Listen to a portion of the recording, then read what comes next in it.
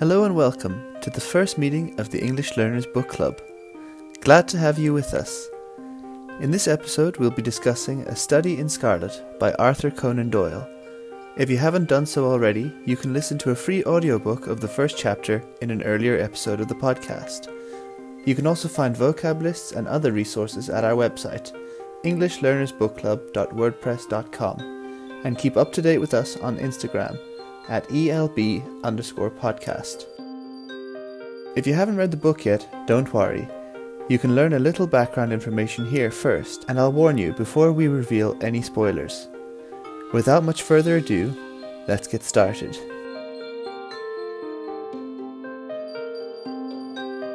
A Study in Scarlet was first published in 1887. It is the first of 4 novels to feature the now infamous detective Sherlock Holmes, who also appeared in over 50 short stories. I'm sure you've already come across one of the many modern adaptations featuring Sherlock Holmes, perhaps those starring Benedict Cumberbatch or Robert Downey Jr. While some of these adaptations modernized the story to the present day, Conan Doyle's Sherlock lived in Victorian-era London, the same period at which the stories were first written. The Victorian era describes a period of 63 years, between 1837 and 1901, which were marked by the reign of Queen Victoria over the British Empire. It was a period when cities grew rapidly and London became the most highly populated city in the whole world. Many Londoners lived in crowded and dirty areas called slums, and there was a huge divide between rich and poor in the city. The era also saw an increase in crime, from theft and burglary all the way up to murder. It's no wonder then that detective fiction thrived during the Victorian period, and Sherlock Holmes was to become the most famous detective of all. Sir Arthur Conan Doyle was born in Victorian-era Edinburgh, to parents of Irish Catholic descent. He studied medicine at the University of Edinburgh and was keenly interested in the human body. One of his lecturers at medical school, Joseph Bell, helped to provide the inspiration for the character of Sherlock Holmes. Bell shared many qualities with Holmes, in particular his powers of observation and deduction. Wherever Sherlock Holmes appears, his trusty sidekick John Watson is also sure to be found. A Study in Scarlet shows this famous duo meeting for the very first time. John is a surgeon in the army who has recently returned from Afghanistan, with whom England had been at war in the late 1800s. When he returns to England, he is in search of a place to live, and an old friend introduces him to Sherlock Holmes. After their introduction, the pair move in together in a flat at 221B Baker Street. John is also our narrator for most of the story, but more on that later. From the very start, Watson witnesses Sherlock's impressive powers of deduction. Holmes is immediately able to deduce by sight that Watson had been in Afghanistan, leaving Watson confused and bewildered. He soon discovers that these are the skills that Sherlock uses in his profession as a consulting detective. He uses powers of deduction to notice every important detail and to solve the crimes that others cannot. He has a vast knowledge of the practical, but does not waste his time with any unnecessary or impractical information which is unlikely to help him with his work. He knows little of the solar system or philosophy, for example, but his knowledge of chemistry and anatomy are profound. Lestrade and Gregson are among the detectives who rely on Sherlock for help with their cases. They are detectives in Scotland Yard, the headquarters of the London police force. One day they call on Holmes with a new case, and The Study in Scarlet begins. The novel is divided into 2 parts, of 7 chapters each. The first part is entirely narrated by John Watson, and charts his meeting with Holmes, the entry of Gregson and Lestrade, and the initial investigation into a murder case. Sherlock is sent a letter from Gregson detailing the crime scene, an open door to an empty house where the body of the first victim, Enoch J. Drebber, is found. There is blood on the walls, but no indication where it came from, and there are no wounds on Drebber's body. Intrigued, Sherlock and Watson head to the scene of the crime, where Sherlock hopes to find more information. We witness firsthand Sherlock's approach to the case, taking in information from the street, along the path towards the house, and even going so far as to measure the distance between footprints that only he seems to see. This is all information that Gregson has left out of his letter, because he either did not notice it or did not see its importance, but which turn out to be essential to the case. Upon leaving, Sherlock shares some of his information with the police, who seems confused at how much he has learned from so few clues. As he walks out of the door, he informs Gregson and Lestrade that the word they assumed to be the beginning of the name Rachel was Rache, the German word for revenge. Sherlock, aside from being aware of the smallest details and able to form theories out of nothing, is also clearly somewhat of a linguist. The police find themselves on the wrong track when they quickly suspect Joseph Stangerson, Drebber's business partner, of the crime. That is, until he too turns up dead. This seems to throw a spanner in the works for the police, but for Sherlock it only confirms what he has already believed to be the case. In fact, while Lestrade is telling the others about Stangerson's death, Sherlock has already put into action a plan to catch the real killer, at the end of the first part of the novel. The second part of the book provides a dramatic shift. We switch from first-person to third-person omniscient narration, and the action is transported from Victorian London to the American frontier, the expanding and growing border of the United States. This half of the book serves as a background to the murders and explains the motives behind them. The 19th century saw the westward expansion of America by migrants sometimes referred to as pioneers. The movement west was fueled by the gold rush, the availability of land, and the promise of a better life in the West.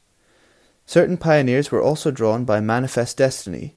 Manifest destiny was the 19th century belief, held by certain Americans, that the United States were destined by God to expand across the whole continent of North America.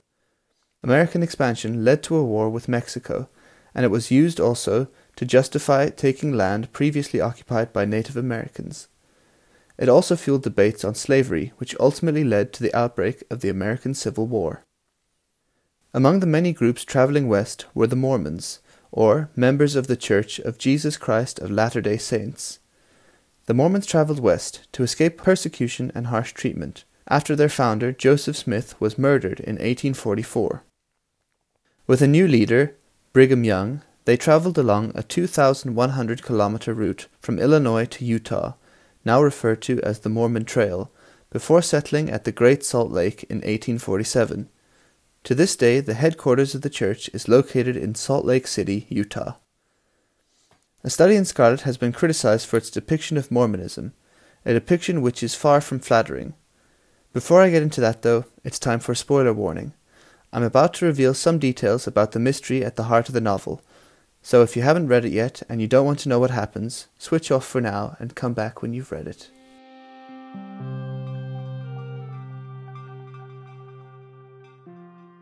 In the second half of the book, we are introduced to John Ferrier and his adoptive daughter Lucy. They are the last remaining survivors of a larger group who were travelling west, showing just how dangerous the journey could be. Both are near to death when they are rescued by a group of Mormons. The group will not offer them food, water, or shelter, however, until they accept the Mormon religion. While John does not see the problem with such an agreement at the time, his decision comes back to haunt him later. John and Lucy Ferrier settle with the Mormons in Salt Lake City. His practical and hard-working nature win him success and wealth, and place him among the wealthiest in the city. However, his refusal to fully conform to the Mormon way of living sets Ferrier apart from his new neighbours. In particular, he refuses to marry, while most Mormon men have more than one wife. Arthur Conan Doyle portrays Mormonism as a polygamist, closed, and even murderous society. Polygamy is when someone marries more than one partner. The real Mormons also practiced plural marriage, and were persecuted as a result. It was considered illegal, and therefore the United States tried to put an end to it. When the Mormons resisted, many were jailed, while others had little choice but to go into hiding. Laws were introduced which greatly reduced the rights and power of the Church, and eventually, in 1890, the Church president prayed for guidance and announced an end to the polygamy. Lucy Ferrier grows up to become a beautiful and popular young woman, but she does not fall in love with any of her Mormon neighbours. She meets a prospector on the outskirts of the city, a man named Jefferson Hope. Prospectors came to the Wild West in search of precious materials, such as gold or silver, in the hopes of striking rich. One summer's evening, Lucy agrees to leave Salt Lake City with Jefferson Hope when he returns again to take her away with him. If their story had ended here, we could say they lived happily ever after. Unfortunately, though, a fictional version of Mormon leader Brigham Young pays a visit to the Ferrier household one evening. He accuses John Ferrier of neglecting his commitment to the Mormon faith. He has heard rumours of Lucy's engagement to a non-Mormon or Gentile. He demands that she marry either Drebber or Stangerson instead, and gives her 1 month to make the choice between them. Over the course of the next month, Ferrier receives a series of mysterious threats reminding him of the looming deadline. With little time to spare, Jefferson Hope returns and helps the Ferriers to escape. Whilst hiding out in the wilderness, Hope leaves them in search of food. Upon his return, however, his companions are nowhere to be seen, and in their place he finds the freshly dug grave of John Ferrier.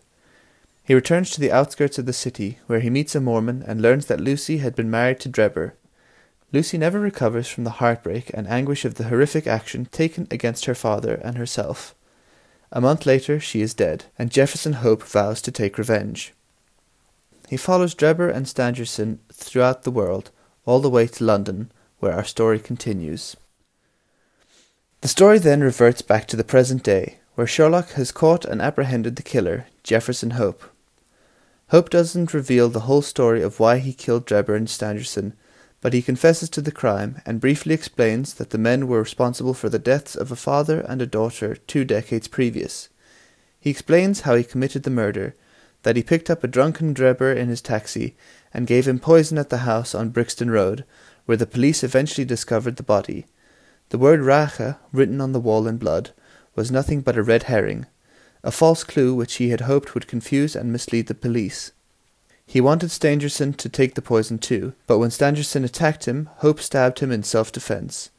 After making this confession, he is taken away to prison, but before he can be tried for his crimes in court, he dies of a heart problem. Sherlock explains to John how he cracked the case and identified the murderer. He explains that he reasoned backwards. He looked at the result and worked to uncover the steps which led up to it. Upon visiting the crime scene, he took note of cab marks and footprints and types of soil, and worked out that the cab driver must have entered the house with Drebber. He then examined the body itself. Smelling poison on the dead man's lips, he is able to deduce the cause of death. Next, though, he must work out the reason behind the murder.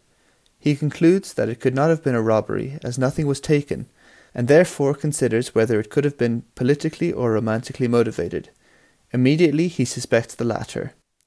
These suspicions are confirmed by the discovery of a ring.